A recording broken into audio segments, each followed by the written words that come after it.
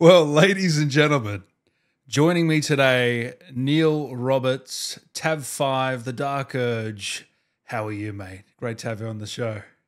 I'm really good. It is freezing in England, although it's a lovely blue sky. The grass is crispy, whereas you are sunning yourself. So what's this setup you've got here? You're outside taking in the sun? I do have a heater on. Oh, okay. I've got a garden room at the back of the house, so it looks like I'm actually outside. But in fairness, the lighting isn't too bad here, so it pings and takes at least 6 months off my age. Where are you, I walked London? the dog earlier, and I had to put a coat on the dog. It's so cold. Put it that way. And he now can't move. He's arthritic, much like me. So I'm stuck Oh, here for some time. just the one dog? Yes, he's a Labradoodle, but it's a standard poodle. People are shocked by him because a standard poodle is enormous, Yeah. and so he's gigantic. He's got a head like a bear, and he's so gentle, but he scares the pants of everyone we meet. Yeah, he looks vicious, but he's not at all. He's absolutely gorgeous and gentle, but he is gigantic. So that's the only animal in the house? Yes. Ooh. Besides yourself. I know, did you see? My mind was going to say all sorts of things about myself, my children, my partner, but I decided not to go there. Makes a change. Normally, I say very inappropriate things, so I'm keeping my mouth. Well, you know you're in trouble, Neil, because you're not wearing your Dark Urge jumper that you got from your kids. Where is it? I thought of wearing it, and then I just thought everyone would just think I've got that one item of clothing. If you want, it is clean actually. I just washed it. So if you would like me to go and put it on now, I will happily go put it on. I can't make you do that. It's all good. You got the mug there, right? Me too, don't you? No, I don't even have my Dark Urge mug. No, Neil, you're acting too professional. Shall I go and get my mug? At least the And mug. my Come jumper? on, Neil. At least the mug. Come on. All right. These are from family members, you see. People send me all this stuff. I have no idea where it's from. And it is probably, yeah, not something I should be showing off. So No. It's all good. It's all good. It's a bit of. there you go. Yeah, there's my cup. No. What does it say again?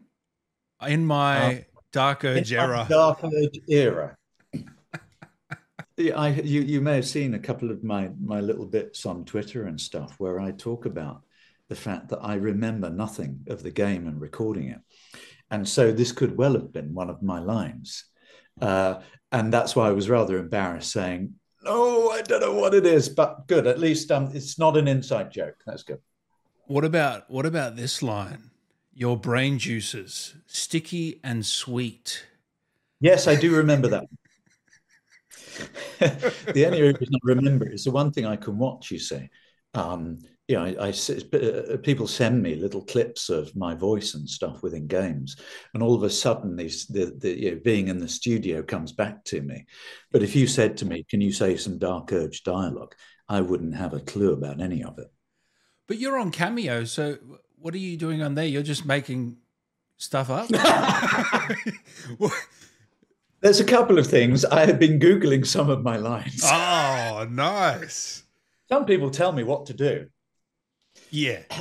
Can very you call specific requests. Yeah.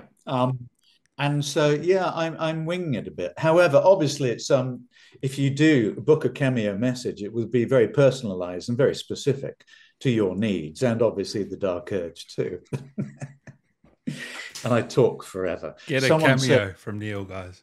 Some of them are sort of, wish me from the Dark Urge, wish me a Merry Christmas, and sort of happy things like that. But no, some other people have asked me questions about the stuff, or even about being a voice actor.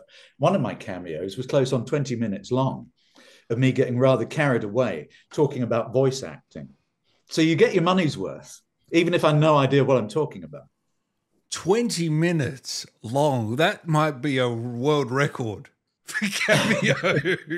Have you checked that? if you ask enough questions, yeah, I answer them. Oh, you'll be there all day, Neil. I usually am. I mean, I did say to you, how long is our interview? And you said, oh, maybe an hour. And I said, oh, right, I'll, because, and I do need that because I talk, as you can see. I had an interview for Polygon magazine the other day. And in the end, it turned out to be a few paragraphs long. We spoke for an hour and a half. I mean, he has enough interviews probably to do the whole of the gaming magazines for the next 10 years. And what did he cherry pick out of it? A certain. I was going to say it was probably an hour and a half of nonsense, and ultimately there was only two usable paragraphs. I don't know. Oh, that's fantastic. How was your last year? How was 2023 for you, Neil? Work wise, personal wise, or everything? Give me a bit of both, please. Okay.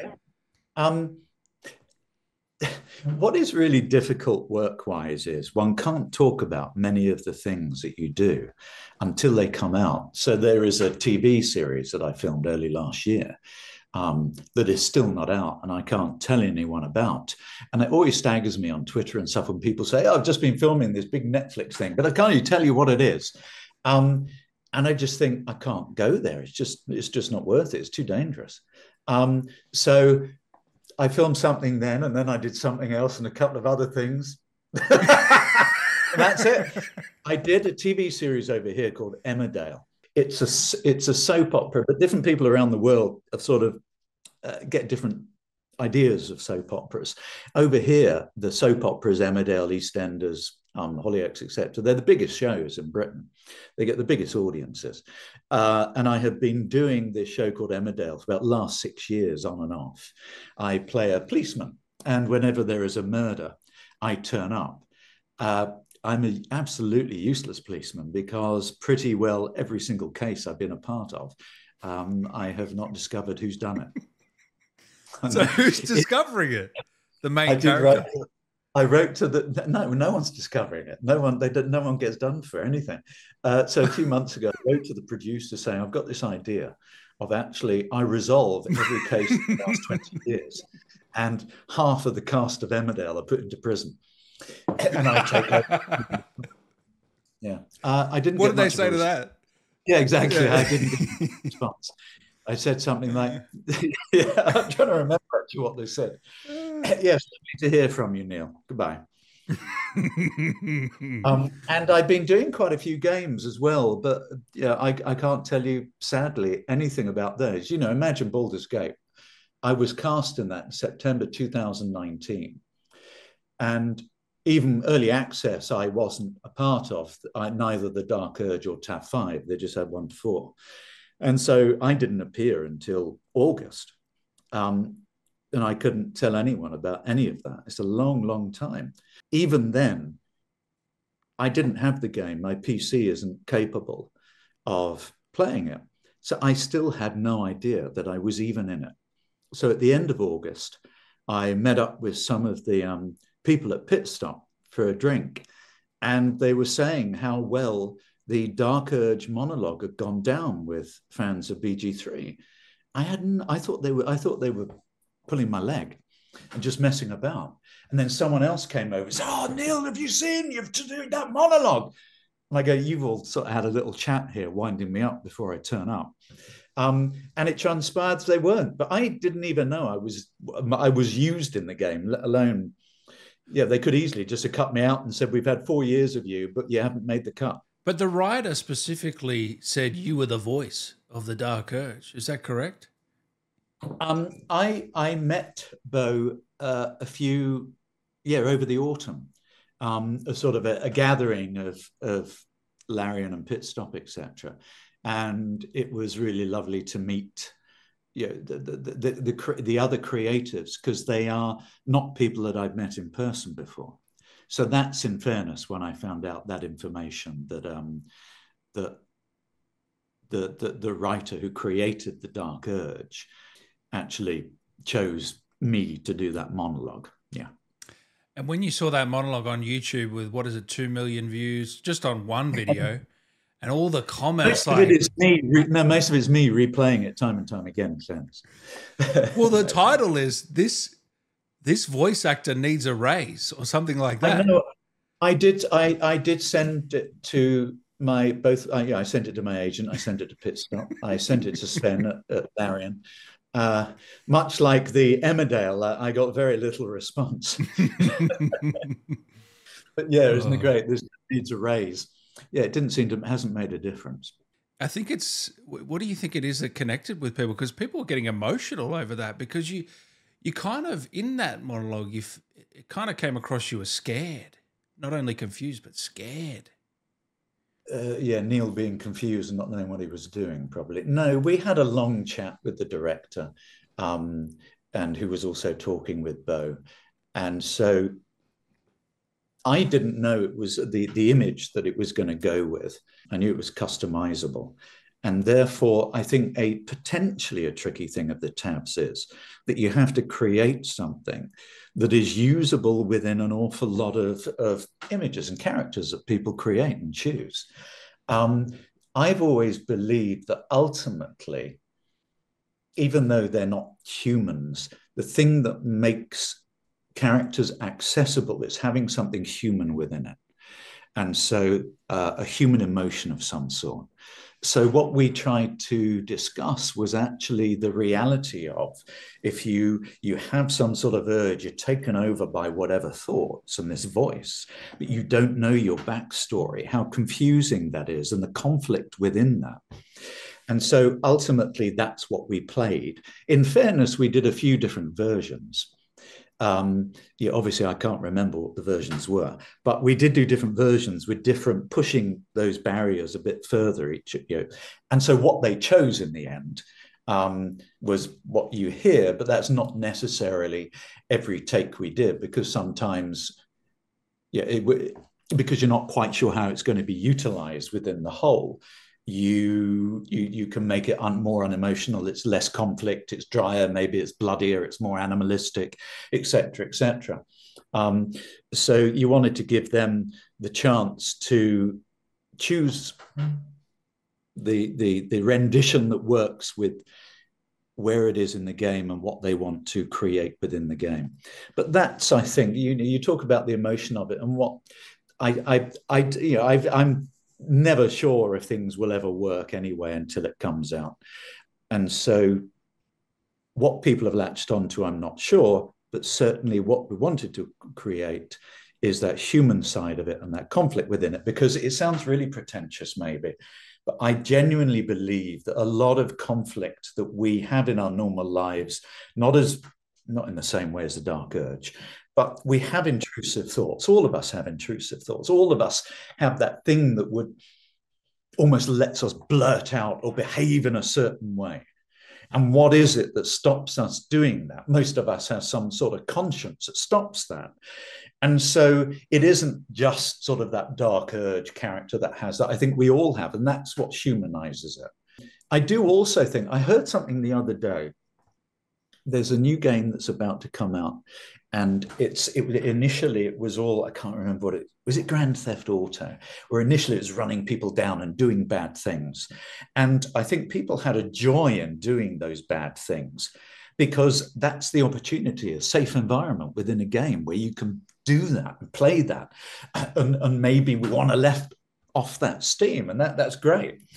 And therefore is that you can go into that dark urge, you can do those bad things in that safe environment, relish all of that. It's not supposed to be any more than that. Or you can resist it and enjoy and relish that resistance. And I think that to be able to have that choice, and I think when I mentioned Grand Theft Auto, I think in the olden days, you didn't have that choice. It was you splatter everything. Apparently in the new version, from my understanding, there's going to be that choice. And I think that that is sort of the modern day root of games.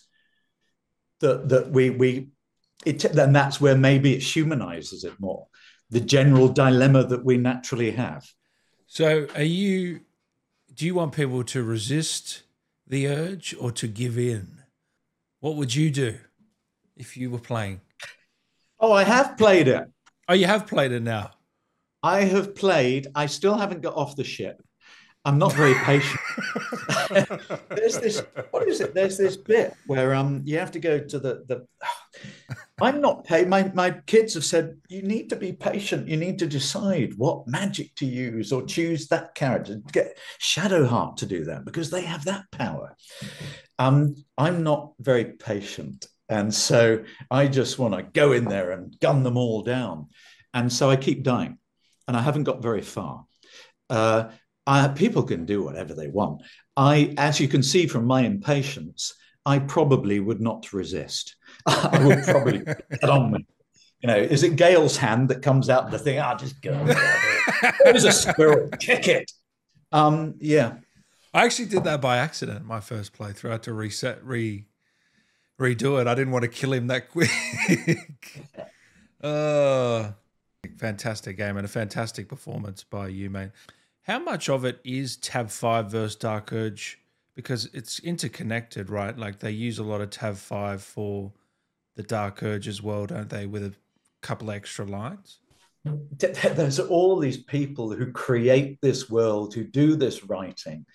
And the difference, I think, of this game and from other games I've done is actually you are part of the development of it. So we were brought in, they were still writing stuff, they were still creating the worlds. And from my understanding, they changed some of that dialogue and went down certain avenues because of what the actors were giving them. However, I'm not a party of all of that chat and dialogue. So I have no idea ultimately what they chose to use as Tab 5 and what they chose to use as Dark Urge.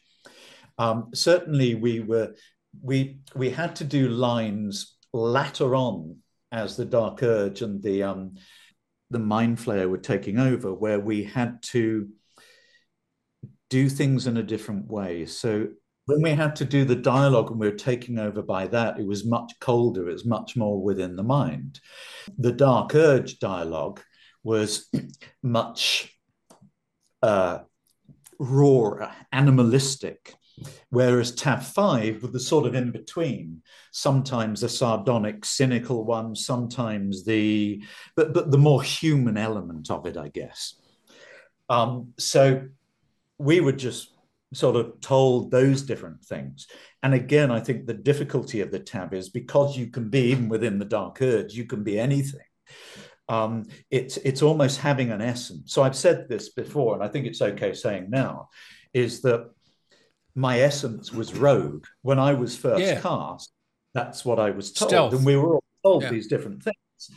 And even though I think when you play, it doesn't come up Tab 5 rogue element, but it does have that quality to it. So it may unconsciously, in fact, from a player's point of view, fit in with what they're trying to do. But as I said, an awful lot of this sort of developed as it went on. Some of it got more emotional. Some of it got, initially we were doing the tabs were doing some of the narration. And so, and then they changed all of that and decided there was going to be a narrator. So there's all these different things as it went along. And therefore, I think an awful lot of the dialogue that we may have recorded initially was never used and isn't used within the game. And because I haven't, normally when you do a TV or a film, you can watch it. You can watch it and you think, right, I'm going to be interviewed for this. I made it 2 years ago. I'm going to have to at least sort of refresh my mind. Yeah. Or some of my dialogue or maybe some of my decisions. So this is really hard because I have to play the game. Not only do I have to play the game for 500 hours, I have to be decent at the game so I can get through all of those levels. And so, but that's what you've got kids for, Neil. Yes, they have played the game indeed, but they have not used me. Come on. Well, no, there's a couple of things. One of them, they do not want their dad telling them what to do within a game. Secondly, they certainly do not want their dad having sex with someone else. Oh, yeah, I forgot about that. And so my kids, they played the game. They certainly don't use my voice. So how old are your kids, by the way? Well, 28 and 22, Oh, okay. and Yeah. also that I've got 11-year-olds as well who Oh, isn't allowed nice. to play. No. I Yeah. showed him the trailer and it popped up and it said 18. I thought, really? I didn't even know it was an 18. And I showed him this trailer and this, the tadpole going in the eye and go, pause. This might not be right for you. He had his little friend with him. And I had to text a little friend's mother saying, I accidentally Oh, showed the start of this thing. If there's nightmares, I apologize. that's Oh, wait, fantastic. wait, hang on, hang on. I need my dark urge mug. There you What are go. we drinking? Coffee, tea? Oh yeah, everything. Oh, a bit of bourbon in there somewhere. I'm trying to keep warm. What do you kids think of all this? I have been an actor for many decades. They really couldn't give a toss. I hear that a lot. No, I Well, really the kids do. don't give a toss about my career. No. No, I mean, actors' kids, for some reason, they just don't care. I guess because it's normal for them. I think there's a few things though, and I still think, however big some of these things are, they don't necessarily see it in that way. You're this pain in the arse. You sort of, shouts at them for not going to bed or whatever, um, or want an extra tenner going out on a Saturday night. We send my little 11-year-old out to work. You see, no, but I don't know. Maybe it's that. Mm. It's interesting. I have been sent. My older kids now do. They have told their colleagues at work, and their colleagues are big fans of BG3 Oh, and big fans of the Dark Urge. yeah. And so they send them all sorts of images and stuff that they find on the internet.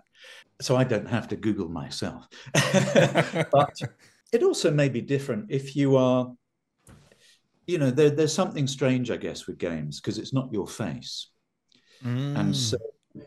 and lots of the stuff that I did at the end of the 90s that were quite big, I was in Charmed, for instance, because it's in a different country.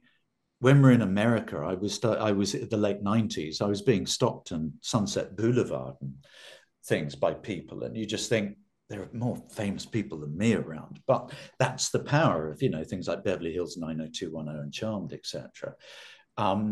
But because those things were big over there and not so big over here, it doesn't have that sort of power. So if I was picking the kids up at the playground and all the kids would be staring at you, if that happened, I think there may be a different relationship with my kids' views of me being an actor. But because the majority of stuff I do doesn't have that embarrassing power or that stopping in the street all the time, just occasionally. Um, so I think I'm just a jobbing actor ultimately, and therefore they don't have any view of me being the dark urge. Even when it's a massive, game of the year, it's won every game of the year award under the sun. You know what I mean? It's a big deal. You know what is really really strange? I always feel a bit of an imposter and distance from everything, and I think there's two things actually. One is I have relatives that I bumped into, quite close relatives, sort of step nephews and stuff. Oh, congratulations on the game. Oh, that's nice. No, it's huge. No, it's gigantic. And so they view it as something really, really big. But to be frank, I am just a jobbing actor who did an audition yesterday for some other game who's going to put the phone down to you and go into my laundry room where I turned into a studio and I do an audition for the next game. So I don't see that in my little world. I think it's lovely and I think it's wonderful. And I think the community of BG3 is extraordinary. And I think that this game is very special. I guess this is one thing, actually. Mm. The messages I have got and the people I've spoken Oh, to yeah. have found this game really special and involving. And I will be honest, I have no idea what that is about. When I did Charmed and shows like that, there was a similar vibe to it of people appreciating the characters within it and the stories, and almost there's a closeness and a love of it that is different from just playing a game or watching a TV series.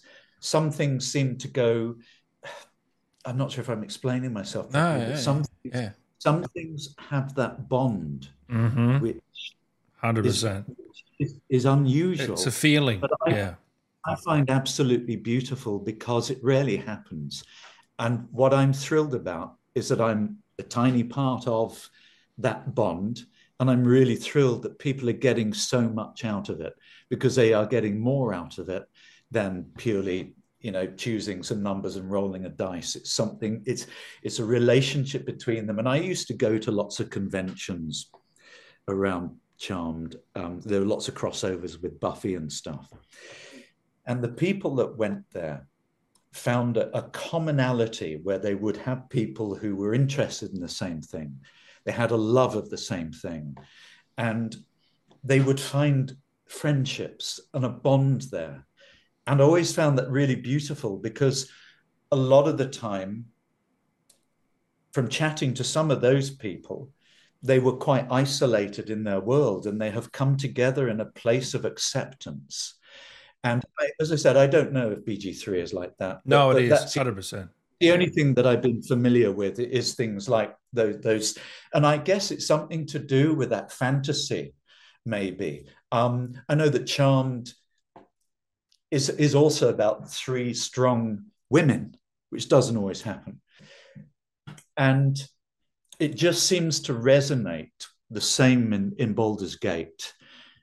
And the little bit I have played it and the characters that I have heard is that the gender, sexuality, everything is approved of and grounded and accepted in this world. And I think that is what's special about it, particularly in a normal world that we have, where often people try and limit us. So there you go. That is, so even this started from you purely saying, what do you think kids think about you being in this game? I think that the game, even though I'm just saying I'm an actor and jobbing actor, etc., etc., nothing's changed. Everything's quite, I just audition as I always do. What I'm really proud of is being a part of something that is affecting people's lives in this way. Oh yeah, it's affected millions of people's lives in a very special way. And as you said, you're a big part of it. I mean, how many people, who knows how many people pick tab 5? I don't know the numbers. Well, I think it was interesting, they came out recently with some percentages of the characters, of who's most romanced, of who do people mainly choose within the origin characters. And I think it was something like 94, 95% of players customize their characters, which therefore means out of those 8 voices that they can have, there are millions and millions and millions. I was quite astounded, because I made the assumption everyone would want to be an origin character. Of course, everyone wants to romance an origin character and get them in a party. So I didn't realize that, but it does mean absolutely there. I'm not sure if I want to know the breakdown of the 8 who's most popular. Yeah, it'd be an interesting. They're never going to release that, so don't worry. But that would be a very interesting stat to see for sure. But I love how they give you so many options, different options. I think it's brilliant. I was watching after the Game Awards. They had Sean Astin and Elijah Wood. They were saying on that, this is the most complex character creation they had ever seen in a game.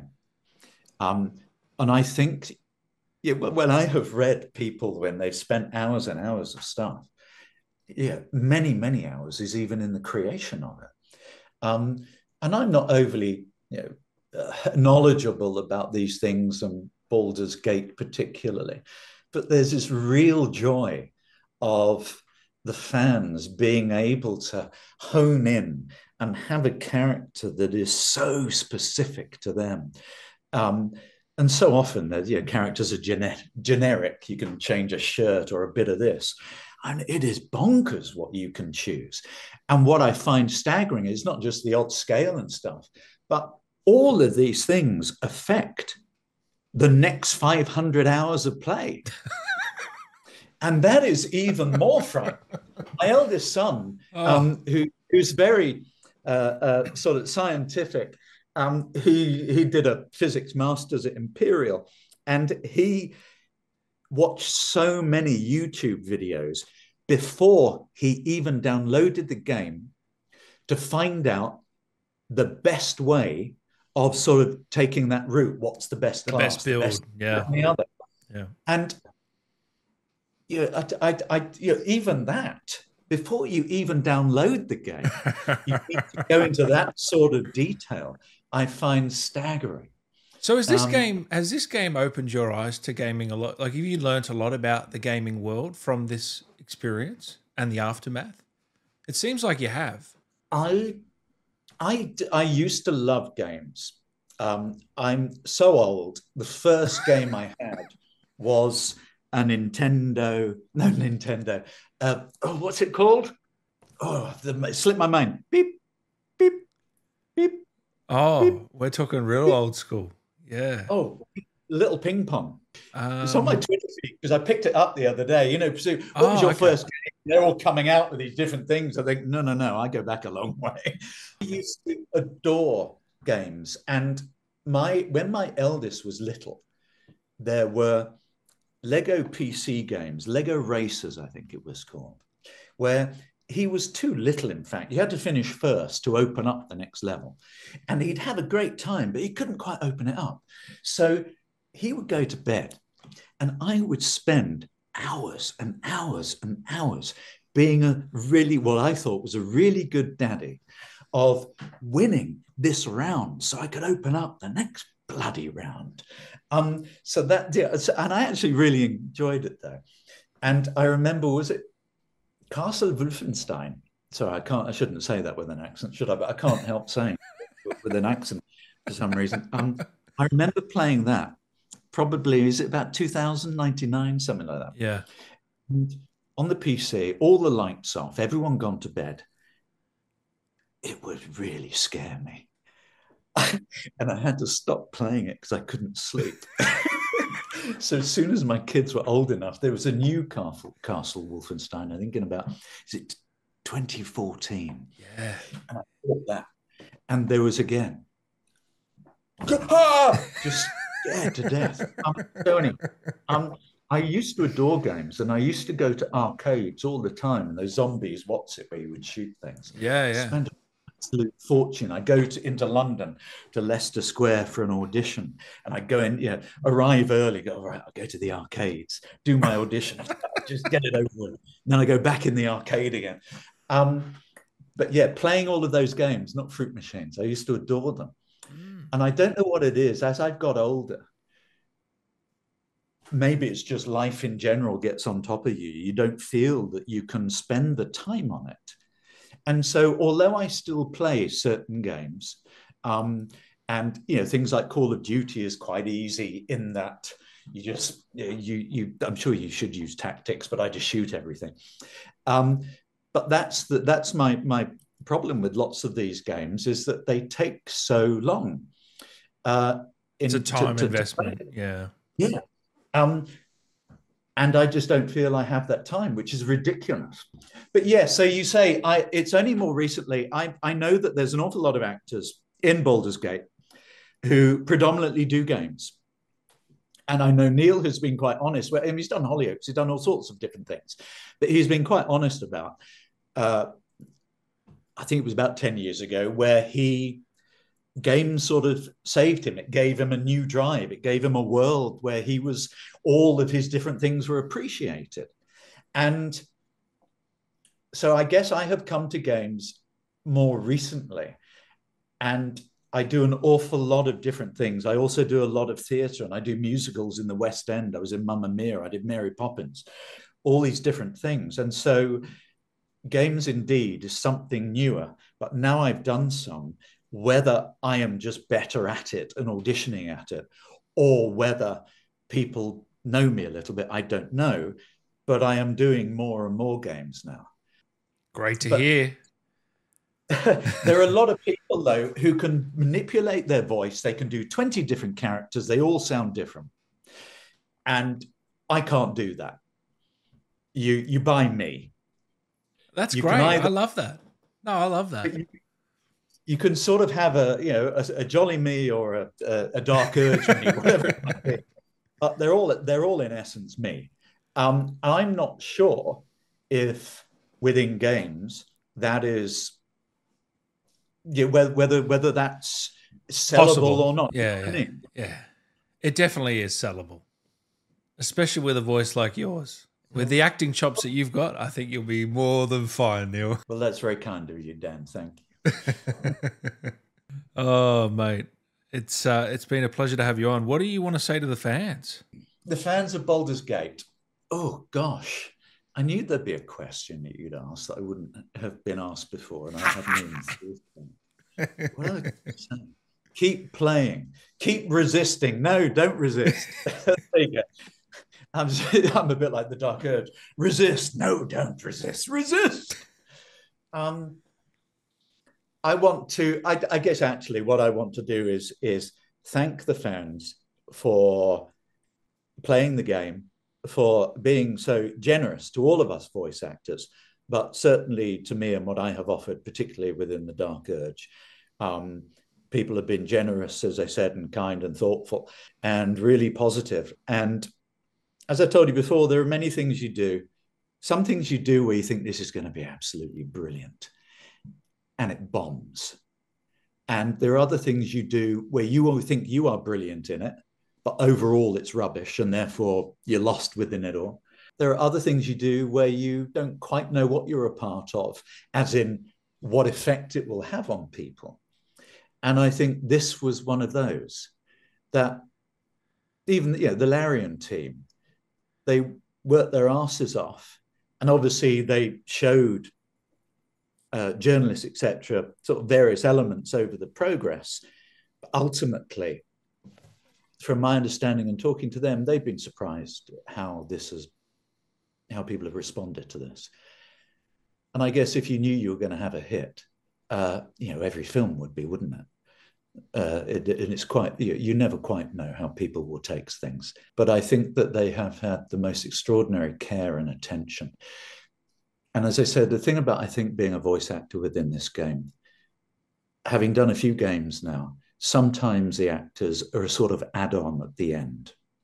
I appreciate any work I get, but sometimes you are not involved with it. You are not even told the project name. You go into the studio. It's really hard to visualize where this is going to be and what you are going to do. And for me, I like to be able to put myself within the situation, to imagine everything as much as possible. You imagine. So you'd like the set if you could. You'd love to even be in the set itself if you could. Well, to a certain extent, but within Baldur's Gate, because you could be in many different places, and potentially even when they record, they're not quite sure where you're going to be even then. I'm not sure if that's necessary. What I want as an actor is for all of you within the team to know where you are within this project, in this scene, this character, as much as possible, for you then to really immerse yourself. I think it's really hard for an actor to be vulnerable and to give in and to understand everything and have your imagination really lit up when there's very sparse knowledge. Well, exactly right. You are making up, so you might have certain information. You think, I think this is what they mean. But obviously you can easily then, you may picture something that is completely different from the reality. Now, obviously they're going to say, yeah, that voice is great. That fits what we think we've got in mind. But I just think it would be much more satisfying for the actor get as much knowledge as possible, because I feel that then we can give ourselves 100% and being confident that we've made the right choices. And within Baldur's Gate, I do believe we did that, because we had those discussions. We were all part of that development. But I must admit, we are not always. Maybe with some games, the voices, the characters are not as important as other elements of it, which is fine. But I genuinely believe part of the reason Baldur's Gate is so immersive and involving, but because what they created is everything at the same time. And that is what creates a brilliant story and helps the players immerse themselves within it. And if that isn't done in that way, everything is almost like you have all these different bits of a jigsaw that don't quite work together. And I guess that I've noticed that can happen with some games. And I think that that's changing, and people are being more responsive to actually create the whole thing as a whole. You play a lot of games. You tell me, what are your thoughts about that? Mate, that's a great answer. It's an ever-evolving landscape. I think one of the things that resonated with people for Baldur's Gate is that there was no predatory sort of trying to grab money out of you. It was a massive amount of content, quality content, for a fair price, and no add-ons or this or that. You get what you're given, right? And it's just quality. And there's so much. I mean, you could play Baldur's Gate for years and not have to play another game, really, because you can play it over and over and get a completely different experience. I think that's what's resonated. And of course, the characters really, I think, resonated with a lot of people. Characters were just second to none, and the writing, and we could go on and on. The music was phenomenal. I mean, everyone was nailing it. So, all right, I'm going to introduce a new segment just for you, Neil, to round this one out. Dan's 13 questions, working title, obviously. Okay, but you still got another 15? Is that all right? You don't need a run? You expect me to answer 13 in 15 minutes. No. Well, when I say 15, it might be 20 or plus. See how we go. Some of them are quick. Some of them are 13 questions. Why 13? Did you decide I want 13 questions, or did you write the questions out and find out there were 13? No. Well, 13 is one of my lucky numbers. That's yeah. No real reason why. Okay, question 1. You're getting an ice cream, 2 scoops on a cone. What flavors are you choosing, Neil? You want short answers? I'm never good at short answers. Go mid-range. I'm not very good at things. You have things like strawberry and stuff, and they're pleasant, but they feel quite perfumed and false. So I actually like a vanilla. But me too. I do like something that then. So I'm also quite partial to a salted caramel. Oh. So we went to the theatre on Sunday, and for £122, we bought the tiniest tub of vanilla ice cream. It captured audience. Right. Ridiculous. Yeah. So I would have 1 scoop of, however, my favourite actually is Mr. Polyfiller. You know that. What's that? Oh, okay. Yeah, We used to call it Mr. Polyfiller. It was from when I was tiny, and the ice cream van would come down the street and you'd have a 99. So you'd have the swirly, tasteless. I mean, it tasted of nothing. And the flake.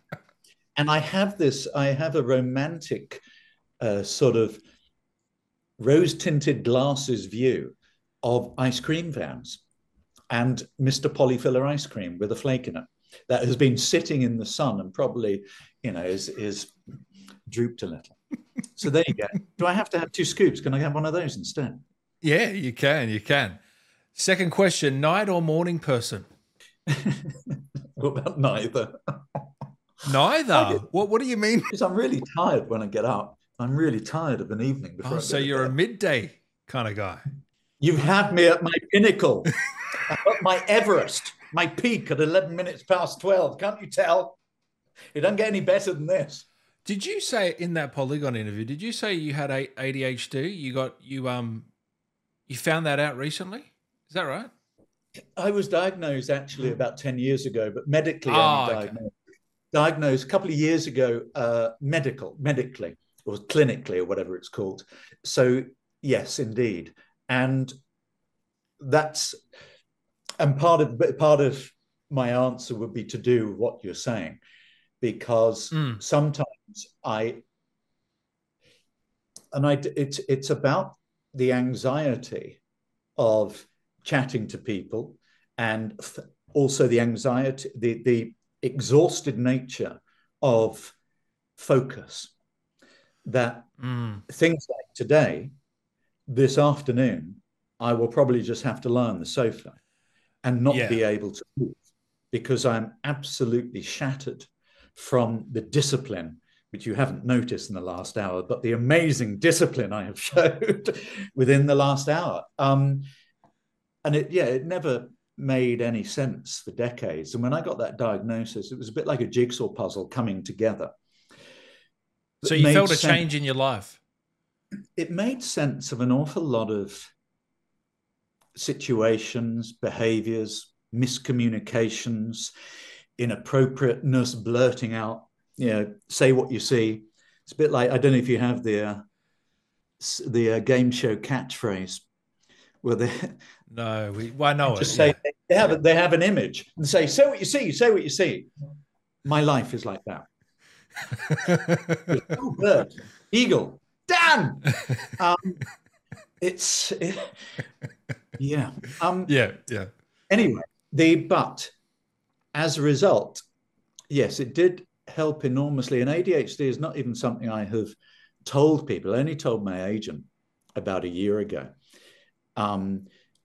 I have always been worried and paranoid that things like that can interfere with your job prospects.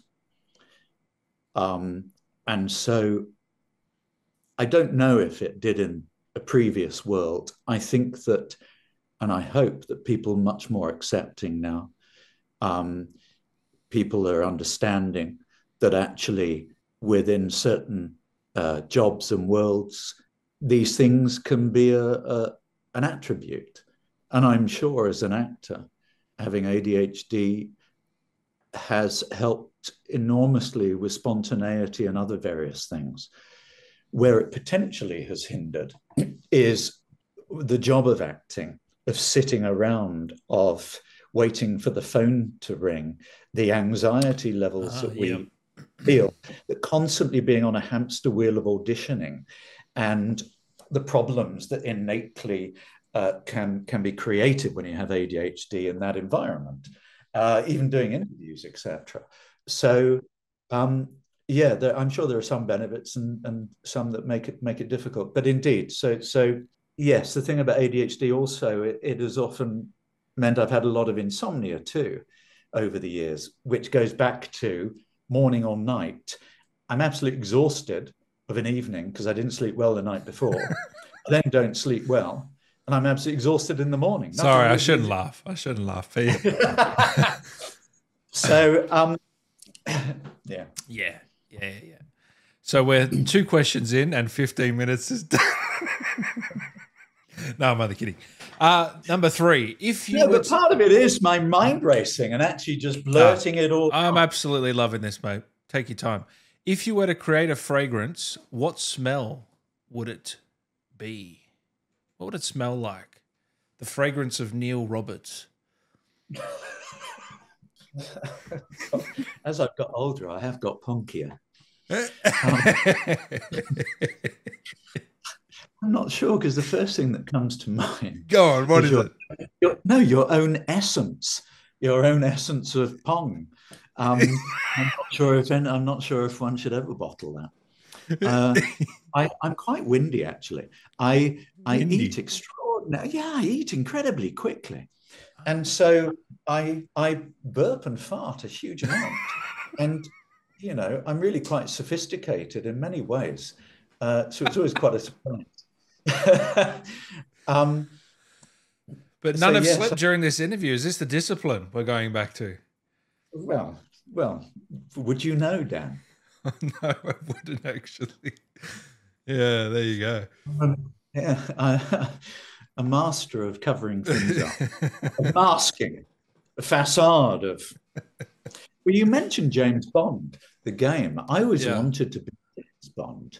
And it wasn't till latter life that I realized it wasn't that I wanted to be James Bond. I wanted to always make the right decision. Because in the olden days, that's what he did. He's a bit more vulnerable nowadays. But he was never vulnerable in the olden days. He always made the right decision and the right course of action. And I think maybe because of my ADHD, I was never like that. People, when they first met me, had a perception of that sort of sophistication and coolness, but it doesn't last for long. And so, yeah, I have no idea why I told you that. But yeah, so the so you want to smell like James Bond, which is a great answer. He smells fantastic, I guarantee it. Number 4, have you ever got someone's autograph? My brother met someone from Coronation Street when I was in my teens and said, and he said, my brother wants to be an actor. Would you be willing to sign this for me? I'm sure he'd be really interested. His name's Neil. And this person signed and gave it back to my brother, who's called Stephen, and said, "Thank you, Neil." And she thought that he was, in fact, asking for himself, but was too embarrassed. Anyway, he came home, gave me this autograph. I had never watched Coronation Street in my life at that point and didn't know who on earth this person was. I would be really chuffed now. In fairness, one of my kids' godparents is a regular in Coronation Street. She is absolutely brilliant. But it's not the same person who gave my brother an autograph 50 years ago, whatever it was. 5, what's a skill you'd like to learn but haven't, Neil? How to voice video games. You've got that one down, Pat. Yeah. Technical stuff online. I'm very bad. My stepson now, wants to create YouTube channels. He wants to record himself doing Fortnite. Is it OBS or something? He wants to. What we're using right now. IBS. No, OBS. OBS. Yeah. Irritable bowel syndrome. And it gives me a little bit of a panic, and my heart starts racing, and my mouth goes dry at the idea, and I start to get a bit of a wink and a twitch when I start to do the technical stuff trying to help him. And of course, it sticks his palms in and starts pressing buttons. And no, you shouldn't do that. It might break it. I wish I was more capable of that. Yeah. Because obviously there's quite an age gap with all the children that are within my blended family. Apparently in Finland, they don't call it a blended family. They call it a bonus family when sort of people get divorced and then they get remarried.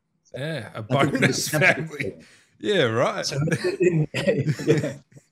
I wish I was a little more technically capable, because all I needed to do with the first one was to play Lego Racers and win a round, and he was impressed.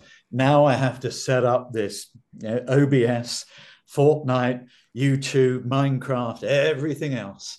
So, in fairness, I don't have time for Baldur's Gate 3 because I'm playing all these other games.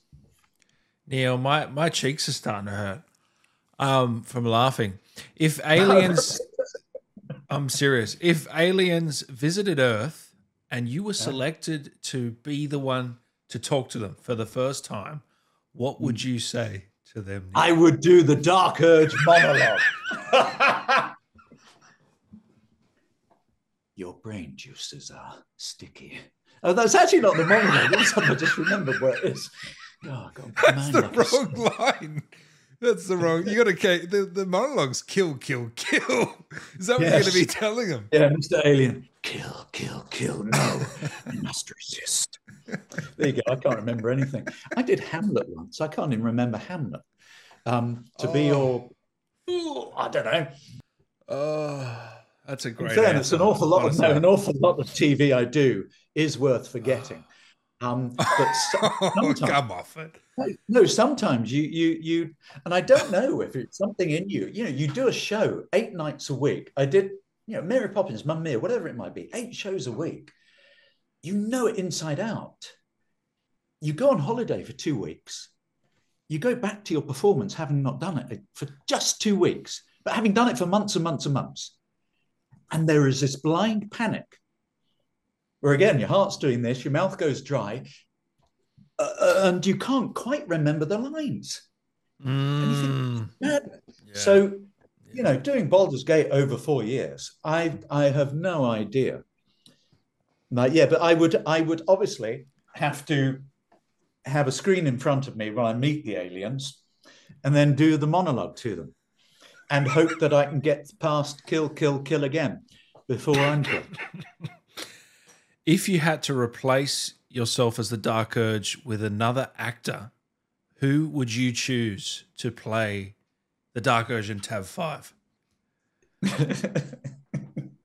was going to say, really, is there anybody else? No, that sounds terrible. If you have to be replaced, who are you choosing? Well, in fairness, we couldn't even remember Elijah Wood's name. So if I have to think of an actor, I can't remember them anyway. They don't know that. I edited Neil that Newbon. in. I know what. Neil Newbon. Then Tab 5, Dark Urge, and win another award. Hey. And maybe it could have brackets, Neil Roberts. Oh, God. Number 8. Favorite comedy film? I, for the first time last week, saw Mean Girls. Right. It came out in 2004. I've never seen it before. Yeah. And my wife wanted me to watch it. She was just stunned that I'd never seen it before. And I was shocked because there's an awful lot of comedies which I can laugh at for half an hour, but then the humor is always the same. So to be honest, I prefer sort of, therefore, dark comedies or dramedies, as they say in America, a drama comedy. However, I was really surprised. It's 20 years old, but it's brilliant. It is really, really clever. It's written by Tina Fey, who's also in it. They're remaking it, don't you? Comes out next week. I thought they were doing the musical version of it. Yeah, remake kind of musical, yeah. So is it? But I thought it was therefore a film version of the musical, which is a version of the film, as opposed to part 2. Yeah, it's not part 2. I don't think it's part 2. Yeah, I could be wrong. I could be wrong. I'm not. No. Yeah. I think you're right because my wife does lots of musicals. I think it's coming to Britain soon. So she usually goes through, what could I be up for here? But yes, I did hear it's coming out. So that's your favorite comedy film of all time? Mean Girls? No, it's the only one that I remember because it's less than a week ago that I watched it. Yeah, I get Anything else I have completely forgotten. No. There's something about Mary and stuff is brilliant. There was a time, I don't know, so I remember very little, as you know. So let's go with Mean Girls. It's a great answer. It has been my favorite for the past 19 years. Opposed to the last 6 days. Your most embarrassing moment that you can remember? She said, thank you for adding that you can remember. The trouble with my ADHD is that you just, as I said, you say what you see sometimes. On Sunday, when we went to the theatre, it was a pantomime. And so it's the sort of thing where the audience are encouraged to shout out. But because of my bizarreness, I shout out at the wrong times. Initially, the actors were ignoring me, which is quite right too. But then, if you say things that they don't want you to shout out at that time. So in the end, they were sort of, I was part of the show. And it's not about narcissistic actors. I don't believe it's about that. as in me being a narcissist and being an actor. Oh, I want to be on the stage, darling. It's literally having an inability to shut up. So when we were doing Baldur's Gate, there were at times, you can imagine, where I would say lines that, you know, where there shouldn't be a full stop, but it made me giggle if you put the full stop there, you know, usually a little bit naughty or something. Yeah, and you just look through the glass and see the director and all the other people going, not laughing, just going, no, sometimes I did. I don't know, actually filming Baldur's Gate, which one thing I do remember. Yeah. In your onesie, do, because everything was motion capture. Yeah. And I know there's a discussion about who did what motion capture with this. I did motion capture, certainly for pretty well everything I said. What motion capture they used, I have no idea. It may be me, it could be anyone. I wouldn't know. Even the monologue, I did motion capture, but whether it is me holding my hand, I can't remember, or whether they got someone else to do it, I have no idea. But we are in this onesie and it has lots of Velcro over you and these shiny balls all over you and there's million cameras picking up your movement. And I was doing one scene and all of a sudden my feet got stuck together and I just went, and they were looking, they didn't see me, they were looking on the monitor. And so all they saw was Green Power Ranger fall. Yeah. And they heard my voice go, oh, fuck. And they sort of, their head peered up through the glass. I'm lying on the floor. What happened? You have these feet, these overshoes, and they're Velcro. And they undid, but one foot attached to the other foot. Oh, so both are attached together, like laces being tied together. Yeah. So I tried to do some motion capture movement, and I just fell on my ass.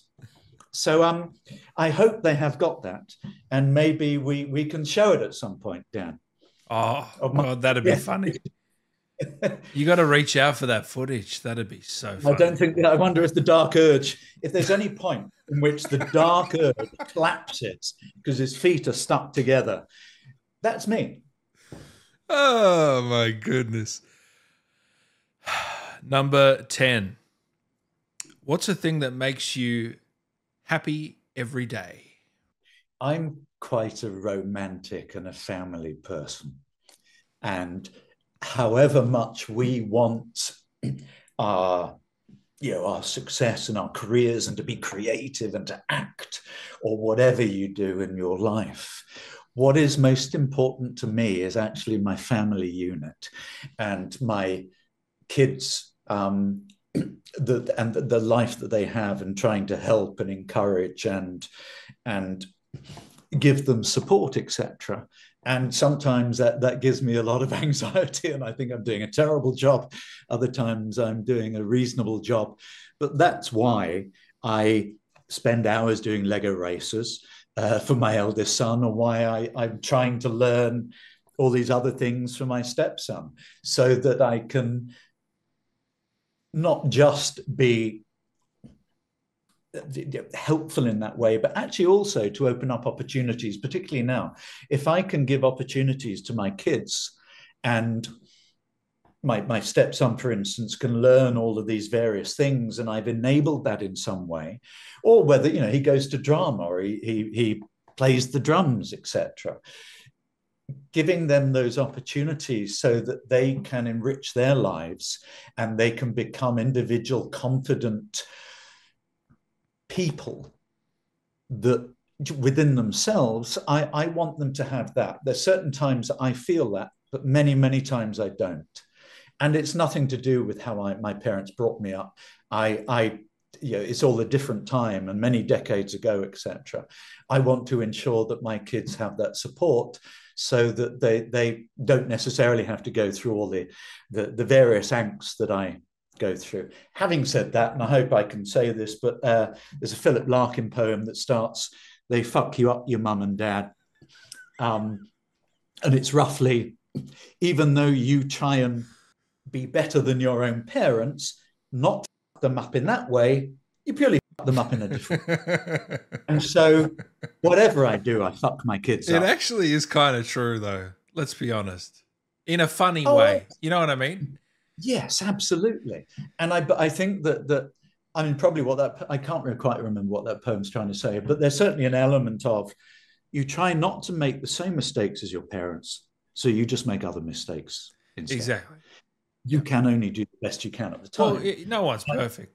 You can't. But when you talk about happiness, what makes me happy and what a lot of my drive is around my family unit, as opposed to the other external things.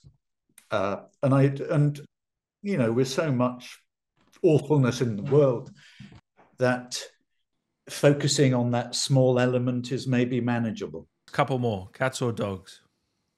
We already know that answer, I think. Always had dogs. I'm a very needy person, and I find dogs need you more than cats. I may be wrong, but that's my little experience. Having said that, I love all animals, so I wouldn't want to give cats a bad rap, or anyone who's got a cat to think that they're missing out on a dog. I want to give you a bonus question as well, all right? Who's your favorite? Like bonus family. Dan, what? Who's your favorite Australian YouTuber that interviews actors from the best games in the world? I don't think I know any. Wow. Oh, Dan! I was acting very, very badly. Thank you. Two more. Worst food you've ever tasted? My father is Welsh, and we used to go to South Wales pretty well every break from school. And oh, God, I forget the name. I don't know if it's Barrel or Barrel Brief. I think it's Barrel. It is seaweed bread. Oh. It is bread made from seaweed. And we used to go to Swansea Market and get cockles that you would then boil up, and all you boiled them is a bit of water. So all they really were these salty, you know, little bits of plasticky things. And on the side was the seaweed bread. Fond memories. Jesus. So that everyone in South Wales loves it. Tradition. Do they really? No. Actually? No, to be honest, whenever I've gone back, more recently when I've done plays and stuff and spoken to sort of friends who still live there, they don't eat either of those things ever. But yeah, that wasn't great. And last one, what is the best life advice you've ever been given that stuck with you? When I lived in Los Angeles, it's funny you should say that, because I thought of this earlier. And as you know, I forget everything. But for some reason, when I was walking my dog earlier, this came back to me. And I thought, oh, I wouldn't mind putting that on my Twitter feed, just as my sort of handle, as it were. Is that the right word? Have I lost my technology? Your bio. My bio, my handle. I don't know where that's from. Yes, my bio. Because in America, I went for auditions where the character seemed to be quite wrong for me. And my agent said, no, you just give them you. And if they like what you offer, they will actually amend and change it. And so while I was there, that happened. I played Rex Buckland in a series called Charmed. And my sidekick in that was written as British and mine was written as American. I had just done Beverly Hills 90210 and it's all spelling. And I went to the interview and I read for this character. And they liked the fact of it, whatever I brought to it. And in fairness, it's a little bit because he's the charming shit. You know, in America, they always used to view the British as the baddie, but at the same time, sort of charming. So Rex Buckland was this charming character. Every week you didn't know whether he was good or bad, but he turned into a warlock, so he was obviously bad. But and a Black Panther, I don't know if you know this, Dan, but a Black Panther pounced on me and I turned into dust and I blew out the window. That was my finale. It's one way to go. All based on real life. But I learnt this phrase, keep giving them you until you is what they want. So when I said to you earlier about games, about all these things, I think an awful lot of times when you're being creative, when you're an actor, you do, to a certain extent, try and please others. You're trying to please the director, the producer, do what they want. And I think it's fine to understand all of that, but ultimately it's your version of. And so, certainly as an actor, in my view, whatever one does at the end of the day is you give them you, and you hope and you trust that there are enough opportunities where you will actually get the job and you'll earn some money. So when you go back to the Dark Urge, I gave them, everyone, my version of how I perceived that monologue, that character, the world that the Dark Urge encompasses and sits in. Someone else would have given something else. And although there's a dialogue with directors, a writer, etc., because it is your voice and your world and it's almost your gunny sack. There's this thing about the whole of your life experiences come with you. So therefore, my version of is going to be very different from Dan's version of. And I wonder whether you can use that in every aspect of your life. So you keep giving them you. You don't change. You don't try and change for. It's not matter. That's wrong, isn't it? You don't want to change because other people want you to change. Yeah, and they're driven by other people's perception. Yeah. It is therefore being, it's probably authentic, all those different words that you can use.